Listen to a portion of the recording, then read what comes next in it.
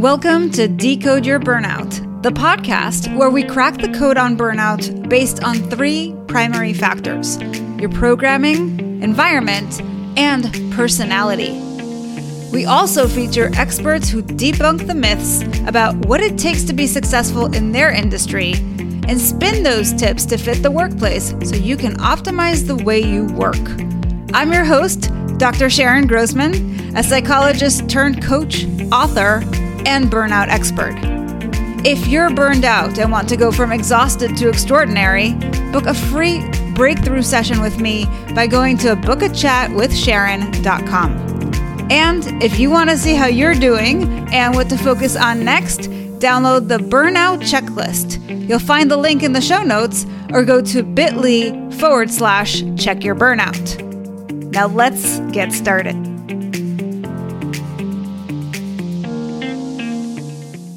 What do you get when you mix a burnout doc with a burnout witch? A unique blend of science and sorcery might be the perfect remedy for those who are spellbound by their work to the point of exhaustion.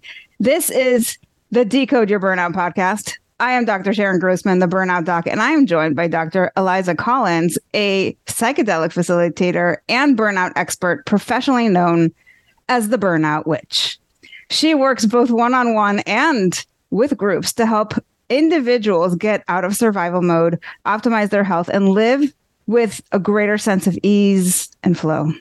She uses her combined backgrounds in both Eastern and biomedicines, including psychedelic plant medicine, functional medicine, acupuncture, and Chinese herbal medicine, hypnosis, and more to approach healing from a perspective that seeks to fully integrate the mind, body, and spirit. After experiencing and recovering from burnout, she made it her mission to help others identify negative coping mechanisms, explore their boundaries, and bring a sense of balance to their bodies and brains. She's published articles on Medium, Thrive Global, and Bustle. When she's not working with clients, she's consuming all forms of music. I know what you were thinking when I said consuming, but no. Music, reading, rock climbing, and having solo dance parties with her cats. Eliza, welcome to the show. Thank you so much, Sharon. It's great to be here. Wow, what an introduction. And you have so much to tell us, and we have so much to learn from you. I'm so excited to dive in. But I know you've got this really juicy burnout story that brought you to this place. Let's start with that. Tell us a little bit about what happened. Yeah. So my burnout story kind of goes all the way back. My origin story, my Marvel origin story starts in 1983. My biological mom passed away when I was 13 months old. And that kind of trauma, any kind of trauma, obviously impacts us and how we develop and how our coping mechanisms shape us throughout the course of our lives. So for me, that loss, that sort of abandonment, even though I wasn't consciously aware of it because I was so young, I wasn't making memories of it, I kind of internalized that I was on my own. So that made me very much an overachiever. I became a perfectionist because losing someone at that age, or having that disconnect, I shouldn't say, because it's not just, a death that does that, the loss of a parent or the loss of that connection, it makes you feel like you have to do things to be worthy of love, which was not a message that I got from my family that raised me. And that was something that was internalized. And so I was kind of built as a young kid to be an overachiever and a perfectionist, and to look to the world around me and try and manage the emotions of others. So I was putting a lot of energy out into the world and also trying to manage my own state.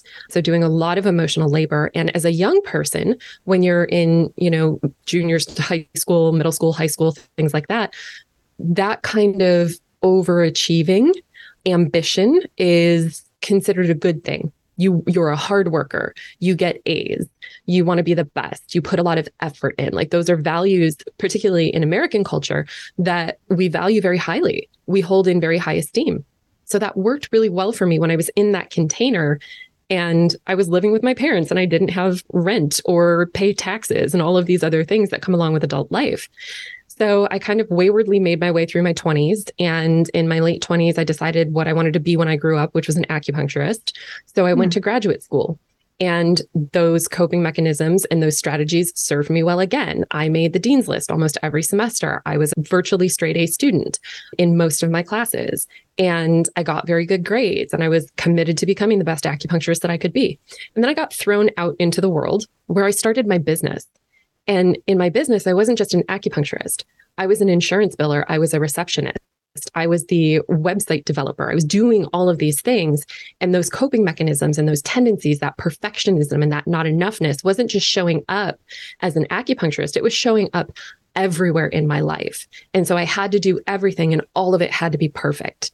And it brought a lot of fear with that. It kept me from taking some risks that I think would have been useful. It really kept me from asking for help. And so in 2019, I got to a point where it was unsustainable for me, not just to run my business like that, but to live like that. And I reached out to a friend and colleague because I was struggling in my business, an organization that I had contracted with that was about half of my referral source restructured internally. So for a period of time, they weren't referring out, and that gutted my business by about 50%. So I'm sitting there trying to figure out like, oh my God, am I going to have to close my business and move back in with my parents with like 4 cats and all of this stuff? And I reached out to a friend and I said, hey, you built really successful businesses in places that you relocated to with no other connection, which is what I had done when I moved to Providence, where I am now. How did you do that? And she said, oh, I burned out doing that twice and you're burnt out. And so I'm not going to help you run your business. I'm going to help you deal with your burnout. And so we did for about a year. We focused almost exclusively on that.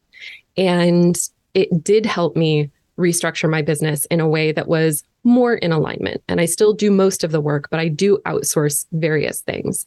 And so that really helped me with my burnout. And in the process of doing that, I had done therapy on and off for 20 years to deal with anxiety and depression and all of the stuff that came from that childhood trauma. I started to realize that even though I was aware of some of my coping mechanisms, sometimes in very like intense emotional situations, they still wouldn't work. And I don't really get a lot of like panic attacks, but I would get them on occasion. And I got to a point where I could tell you during a panic attack, physiologically what was happening to me during the panic attack. So I could be like borderline hyperventilating, being like, it's okay, it's just cortisol and a lot of like adrenaline right now. And then, but I couldn't, like breathing techniques weren't helping. EFT tapping wasn't helping. I just sort of was still vibrating in this way that wasn't sustainable. And I realized that had to do with some of that pre-verbal trauma, that this was stuff that I didn't have words for when it happened.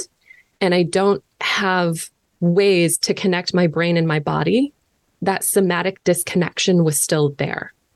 And I've worked with veterans on and off for about 10 years as an independent contractor for the VA, the Veterans Affairs Association. And some of them had utilized psychedelics for PTSD. And I realized that that's what I had. Throughout the course of my life, it had woven together to end up being this kind of complex PTSD that talk therapy wasn't getting to. So I found a specialist and spent about 5 months, sort of talking and preparing and teasing out what I really wanted to get out of a psychedelic experience. And then I had my psychedelic experience.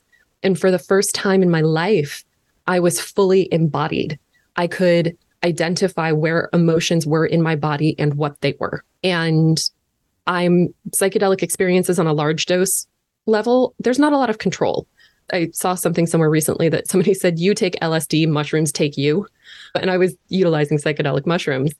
And so I had that large trip experience and it was really great. But for people who have dealt with burnout, as I'm sure you know, being thrust into situations where you don't have a lot of control or you can't manage, taking a big chunk of something is not always the best idea.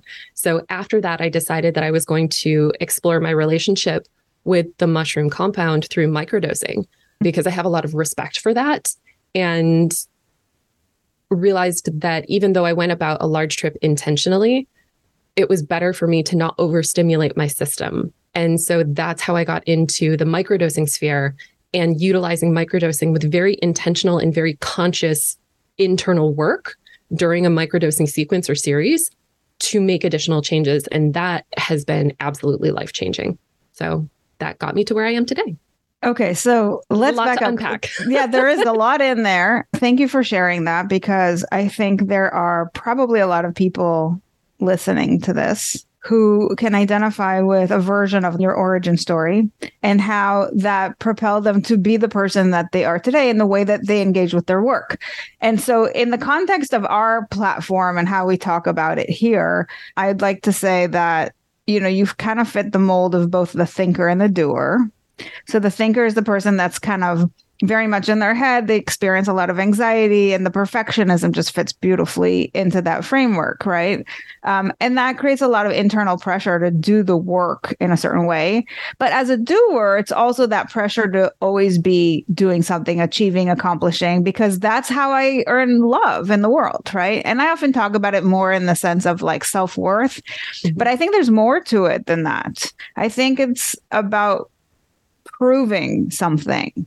And it's about attaining some needs, right? Like getting your needs met through that accomplishment. So that I think is very universal. And a lot of people can probably relate to that.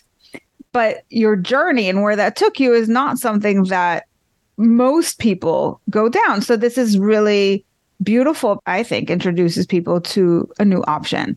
Now, as I've been looking into the psychedelic thing, there is kind of like that divide between like taking those large doses and having this very intense experience, and then the people who are more into the microdosing piece of things. And correct me if I'm wrong, because you're more the expert in this field, but my understanding, and I love how you framed it about like, this is overwhelming the system. And maybe if you're already burned out, that's not what you need. And I think there's probably legitimacy to that. But my understanding from the little I know is that when you're doing those big trips, that's where the research has shown people can, as you said, like for the first time, connect mind and body, or for the first time, overcome their conscious mind, which is constantly filling them with all the self-doubt and the self-criticism and the self-hate and all the stories. And they're just like in their essence. Some people like overcome their trauma in that one session, right? Like, so it's a very big movement, if you will, psychologically. Whereas with the microdosing, it's the kind of thing, if I understand correctly, that you have to keep coming back to, kind of like a therapy session. So can you speak to that a little bit? Yeah. So as you said, most of the research that we have is around large dosing, almost all of it. There isn't a ton of publicized research about microdosing. What those larger studies have found with those large dose trips is that it's also not just taking this substance and having this big experience and feeling better. In most cases, there is preparation and integration work that happens. So if it's a 10-session series, you may have 3 or 4 sessions of preparation, like I did with my coach. I did that for 4 or 5 months of figuring out sort of what you want out of the experience or what you hope for, just getting some kind of structure. Because again, a psychedelic takes you. You don't drive the car necessarily to a certain point. Having that psychedelic experience and then talking to somebody and integrating what happened. That's a really important piece of that, because it can bring up trauma and it can bring up latent information. I joke around that psychedelics go into the dusty corner of the attic in our brain and take the boxes that we've taped up and shoved there and rip them open and be like, what's in here? So it's really useful to do that preparation and integration work. That's still a critical part of that large dose trip. And a lot of those research studies, they're following up with people 6 weeks, 6 months, a year later. So I haven't seen any recently, which does not mean that they don't exist. They're following up with people 2 years, 5 years, 10 years. A lot of this research is still fairly new, but it is very promising. With that large dose trip, you're creating a lot of neuroplasticity in the brain all at once.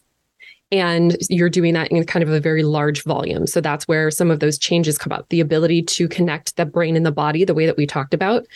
Psychedelics, I'll talk about mushrooms specifically because that's what I do. So psilocybin, which is the compound in psychedelic mushrooms, it bridges the gap between parts of the brain that don't normally talk. So when people are on a large dose trip and they say that they can taste colors or they can see music, that's why. That's because the visual, auditory, gustatory parts of the brain are talking. Those don't normally overlap. And so when we can feel the brain and the body reconnecting, as was my experience, that's because parts of the brain that weren't really connecting particularly well are now talking to each other. And that connection can persist with that integration work. So for people who have taken a large dose trip and not done that, they may not have had a bad trip. They just didn't kind of deal with anything that came up during the experience. They may notice that those effects kind of go away. So it's just a matter of how you integrate the experience afterwards. With microdosing, because you are taking such a low dose, usually microdosing, what we call schedules or series or protocols, are anywhere from 4 to 8 weeks. And you may take a microdose, and I'll explain the difference between a large dose and a microdose in a minute. You may take that anywhere from 2 to 5 times a week for 4 to 8 weeks, doing that internal work. And then you'll take a break because you don't want your body to get used to it so much that it no longer reaches that state of neuroplasticity in your brain. Yeah, thank you for that. Thank you for the explanation between the two. The way I think about this piece that you're referring to, it's not just the substance that you're taking, but it's all the psychological work around it, right? The preparation and like somebody sitting with you in the room as you're going through your trip and guiding you and making sure you're okay. And then everything that happens after the trip where they're following up with you and they're making sure like you're connecting in the ways that you want to connect. I think of that as kind of like somebody who wants to achieve a goal. Mm-hmm.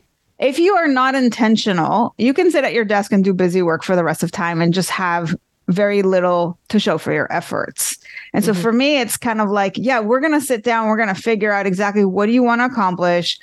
What's kind of like the milestones to get there? And then make sure that you're sitting down at your desk and you're focused. You know exactly what to do to get to that finish line. And I think it's the same thing with the psychedelic trip is like, there's so many boxes in that attic. Which one do you want to really unleash through this trip, right? And why? And where do you think it's going to take you? And let's talk about like, how are you feeling as you're going through it?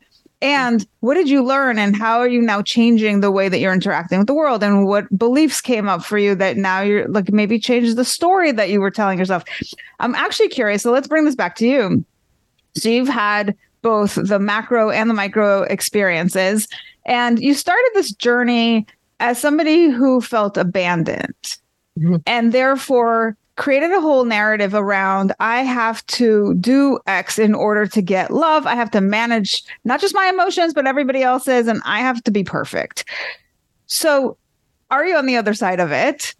And what does it look like today, having done what you've done to get here? So am I on the other side of it? Yes. And I am on the next side of it. Like that abandonment wound is a core wound and it is pre-verbal. And so that runs really, really deep. And so the cognitive behavioral and internal family system and somatic work that I did before my trip, all of that helped me along that path. My large trip helped me more. Microdosing has helped me immensely in ways that my large dose didn't, even though my large dose was very, very useful. And so it is still something that I interact with regularly, but I'm able to do it most of the time in a much more observational way, I think, and in a way that allows me to think about it. I always say I can think about it 3-dimensionally now. And I can start to understand what that wound is, because for me, that abandonment wound, I was talking to one of my therapists. I have several. I like them. I collect them. We work on different things. So they have different specialties. But one of them this past week was talking about like, you need to go inside and you need to shore yourself up and you need to find that internal strength. And I got so irritated because I was like, I need you to understand where I'm coming from. I've spent my whole life doing that. And what I need right now is somebody else to just kind of prop me up a little bit until I can get on solid footing and self-regulate. So what I need isn't codependence, but I need some co-regulation, just to the point that I can get to where I can self-regulate better. I need community. And so when the person said, go inside and find what you need, like listen to that still small voice, that still small voice said, I need community. I need people. I need support. And I fought that for, 8 to 10 hours because I was trying to listen to what this person had told me. And so I ended up reaching out to that therapist and said, I appreciate what you were doing and I get where you were coming from, but that was really bad advice for me in that moment might not have been bad advice at different points in time based on my core wound and the way that I already function in the world as somebody who shores myself up and goes in and listens to that still internal voice, that same voice that was accurate and representative was telling me to reach out. Mm-hmm. And that's it's almost like that advice perpetuated your original coping mechanism of being self-reliant. Right. And so Friday was a really bad day, but I was able to, again, reach out to my community and got a little bit of that support, which took about 45 minutes of just talking and being vulnerable and being held and being seen by the person that I was talking to. I was like, okay, all right, where did this come from? Why was that so triggering for me? I can think around it better. I can explain myself better. And I'm more likely to show up and say, this hurt me. And I understand that wasn't your intention, but it wasn't good for me. I can be more resilient and more communicative and stand in a vulnerable place and not be worried about what's going to come back at me, because that also could have been taken very personally by the other person as saying you're doing a bad job, which it was not. That person is also a very self-reflective person and is able to take that in, process, and have a good conversation. But that's the type of thing that I would have really, really struggled to do prior to all of this, because I would have been so overwhelmed by the experience that I couldn't think around it, above it, below it, outside it. So giving myself the opportunity to have the experience and then process the experience, that's been huge in terms of what psychedelics have given me. And that's something that I would say more than my large dose trip, that's what microdosing gave me. Because in the process of microdosing, I'm taking a very small amount and then I'm actively practicing that while I'm on a microdosing protocol. And so the neuroplasticity that comes with microdosing, even though I'm not hallucinating, is still a really important window of opportunity to practice those skills in a more low pressure way so that when it comes out, like it did this weekend, it functions the way that it's supposed to. Okay. So if somebody who's listening to this has trauma, in your case, it was pre-verbal, but it really doesn't matter. I mean, there's something that's kind of like subconscious and it's driving all your behaviors and your belief systems, et cetera. And they've burned out because, whether they're trying to perfect or they're people pleasing or they're just like that workaholic who's trying to achieve everything, for whatever reason, they've burned out. By the way, I don't mean to imply that burnout doesn't happen for external reasons. We're just here to look 100%. At the things that you have control over. Yep. But I do believe that in addition to all of our external circumstances that can be stressful, I think that we bring a lot to the table. And those are the things that, as I said, we do have control over. So that's what I focus on. For those folks, what is possible, knowing what you know about the research around psychedelics, whether it's those macro or micro trips that are available for folks under certain circumstances, and what is the protocol? Because I know there's still some legality issues around this. So what is actually available today for folks? That's a really good question because there's not like one simple answer. So at least in the US, which is where we're based, it varies state by state. So like California, literally, I think this week, just decriminalized, like passed legislation to decriminalize, possibly legalize. I can't remember which language it was because I've been tracking a lot of legislation lately. So that just needs to be signed into law by the governor. And it will be available for people there, I think, both therapeutically and recreationally. In my state of Rhode Island, we've passed legislation in the House, but not the Senate. And so that has to get through the Senate before it can make it to our higher level. In other places, there are certain like municipalities. So Cambridge and Salem in Massachusetts have decriminalized it, which means it's not a priority. The police aren't going to really make a big deal out of it, but it's not technically legalized. And so there's a really kind of complicated landscape right now. And part of why I got into doing what I do is that I had people going out and finding it.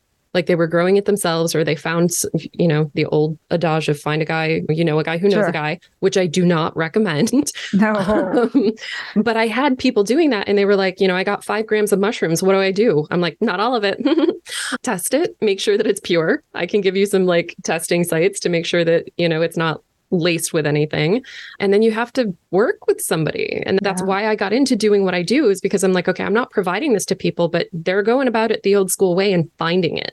So that's definitely an option that I don't recommend. There are places, companies functioning out of decriminalized areas like Colorado and California and Canada, I think, that sell it online. That's also technically federally illegal. So if it's legal or decriminalized in the state, they might be able to sell it within the state. If they're shipping outside of the state, that's a federal felony. That said, it happens. Those are places you can find on Google. You want to make sure that they're, again, they're safe and that they're practicing best practices, but it is still a bit of a challenge. One of the things that I recommend for some people is if you can find a research study that's currently studying psychedelics for whatever you have, whether it's anxiety, depression. I think there was one in Connecticut that was recruiting for migraines. That is a worthy option. If you're interested in utilizing psychedelics, see if there is a research study in your state or someplace close by where you can participate in that. That might give you access. And then psychedelic assisted therapy for people who want to take that route in states where it's legal. In Rhode Island, we have ketamine therapy. So that is something that people can do as well. The tricky thing is that not everybody feels like they need a psychedelic assisted therapist. They just want help with burnout and anxiety and stress. Like they're not digging into some of that deeper trauma. If you have unaddressed trauma, if you've never addressed it, you've never gone to therapy, or you've done very little therapy and you decide that you want to use psychedelics, I highly recommend psychedelic assisted therapy and trauma informed therapy, because you don't just want to take a psychedelic and see what happens in those instances. But if you've done some of that internal work and you're like, I'm struggling with late stage capitalism, I'm trying to control what I can, and I want some support with that, then you can do coaching. And it's just a matter of finding the safest opportunity for you to access what you're looking for. Okay. So what you're saying is it's either you find somebody in a state where it's legal in this country. I mean, I'm sure in other parts of the world it's different.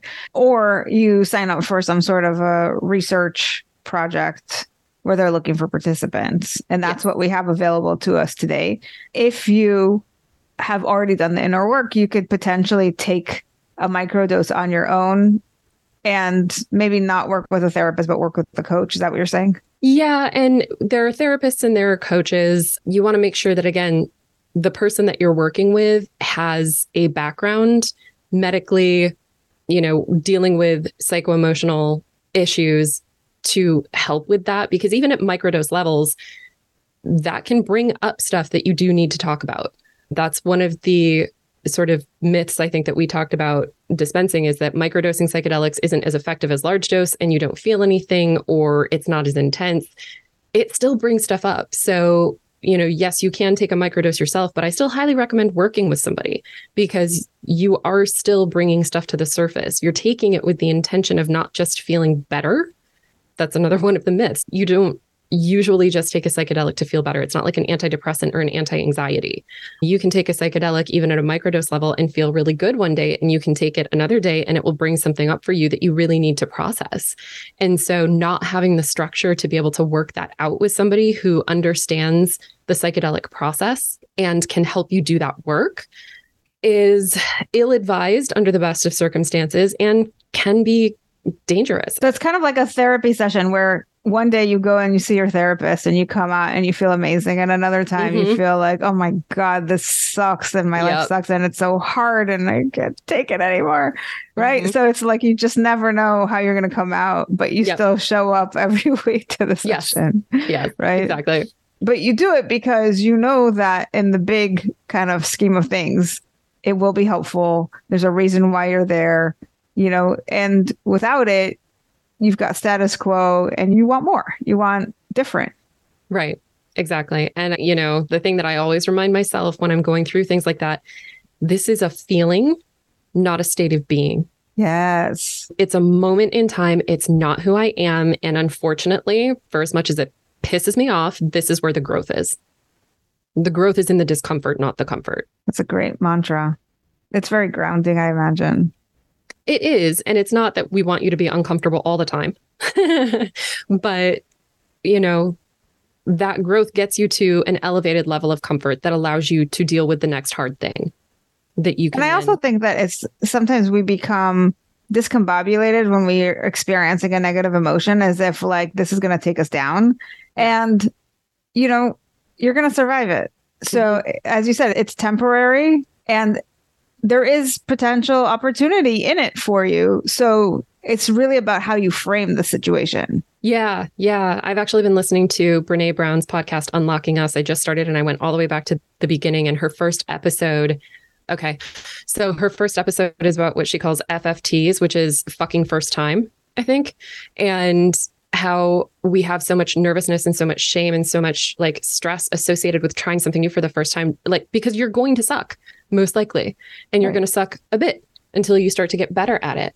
But research has indicated that people who don't try, like their brain stops growing. Like we need that discomfort and we need that limbic friction to continue growing and evolving and being healthy. Like that actually helps us become healthier and become more resilient. And I think culturally we've been so conditioned to want / we perceive need comfort all the time. And it's like, seek discomfort in whatever form that comes in from time to time. There's value there.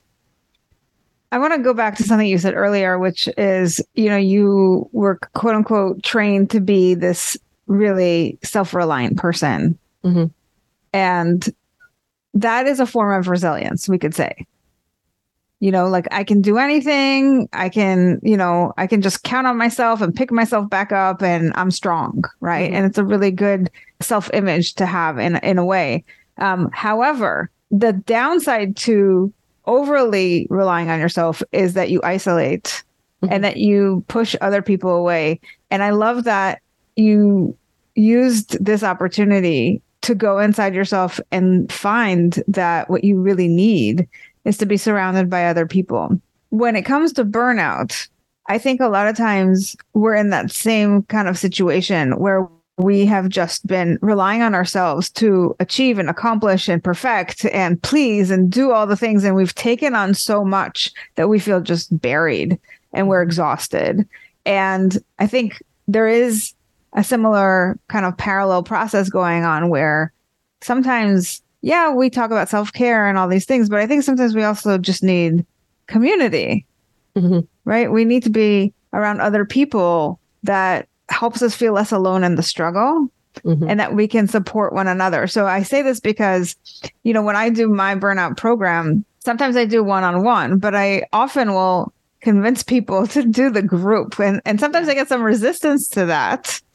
But I say, in addition to getting me, you get all these other people in the group. And I think that's where really the magic happens. Right? Because you can see other people going through the struggle. You get to coach one another. Right. And I think there's such power in hearing what other people are doing rather than just like what your coach is saying. Well, and there's also in that sense of community, somebody may say something and you recognize that in yourself. And if you thought that you were very alone in feeling that and you're like, oh my God, it's not just me, like that person has a really parallel experience, it bridges that gap between autonomy and isolation. We want to be autonomous. We want to be functional. We don't want to be isolated. Exactly. So my question is, when you're microdosing, and you said, it's connecting the different parts of your brain that aren't normally connected, or maybe they've gotten ruptured and gotten disconnected because of trauma. I would think that we're tribal beings and we're wired for connection. And yet, because of our circumstances, we end up becoming so self-reliant that we isolate a lot of the time. Would you say that one of the things that could happen for folks who are burned out and go on these microdosing trips is that they seek out more connection and they are consequently less lonely and can feel like they're part of something, which I think is also a big part of the other side of burnout too, right? Is like feeling like there's a sense of meaning and purpose in your life and like, right? So can you speak to that? Yes. And actually from a very personal experience, like that I was thinking about this weekend. Part of what psychedelics has given me is a desire to connect with people more fully in my life because of the imposter syndrome and the anxiety. I have horrible social anxiety historically. And what psychedelics has given me is the ability to hold space for the discomfort that I feel going into a new situation with completely new people and say, I see you. I know what you're trying to do. I know you're trying to keep me safe. And also, there's value in connection. So I'm going to let you stay here and feel as awkward as you need to be. And I'm going to go out and do that anyway. So I'm not invalidating what I'm feeling in terms of that social anxiety or awkwardness or imposter syndrome. I'm holding space for it while I still go do the hard thing. And something that I was really struggling with recently is that I've gotten so invested in creating connection. Again, connection and co-regulation, not codependence, that I've become infuriated with modern society. Like the way that we live so independently and are encouraged to. I live by myself. I pay my rent. I pay all of my utility. I'm doing all of this stuff alone in a late stage capitalist society. And it's really hard to live that way. It's really hard to support oneself. And there are so many people doing this, and we're encouraged to do this. We're not living communally the way that we used to. And so it's been very frustrating as somebody who has found connection and found the value in sort of more anthropologically aligned connection, and how disengaged we are as a society from that concept. So I would say, yes, like psychedelics can bring that up. And I am just now almost like, I hesitate to say it like this because I don't want it to sound like psychedelics have not given me very good things, but I'm facing the consequences of that desire to return to more anthropologically appropriate connection and really not having the container for it, at least in the US. So I'm like, okay, how can I create this? I was talking to somebody on Friday. I'm like, we need to start a hugging club. Like, just show up Friday evenings at some community center, sign in, and you don't have to talk about your problems. You don't have to do anything. Just hug. Just hug. Very hard to do in post-COVID. So like, wear masks if you want to. But that type of community and that type of connection is something that we're very much missing. So yes, psychedelics can help with that. And that's why I also do group work with people. And I prefer, I think, that type of container for this type of work because it is such a community-oriented situation. And psychedelics are so connecting. They connect us to ourselves. They connect us to the universe. You know, if you take a large dose, you go through what's called ego death, whereas the sort of perception of who you are, the story you've been telling yourself about yourself sort of dissolves, and you do just feel part of something bigger and more meaningful and more universal. So yes, it absolutely can create connection and community. You do kind of have to go out and find it a little bit. Yeah. And I don't think it's by any accident that this has become your life mission, especially because you started with abandonment as the core wound.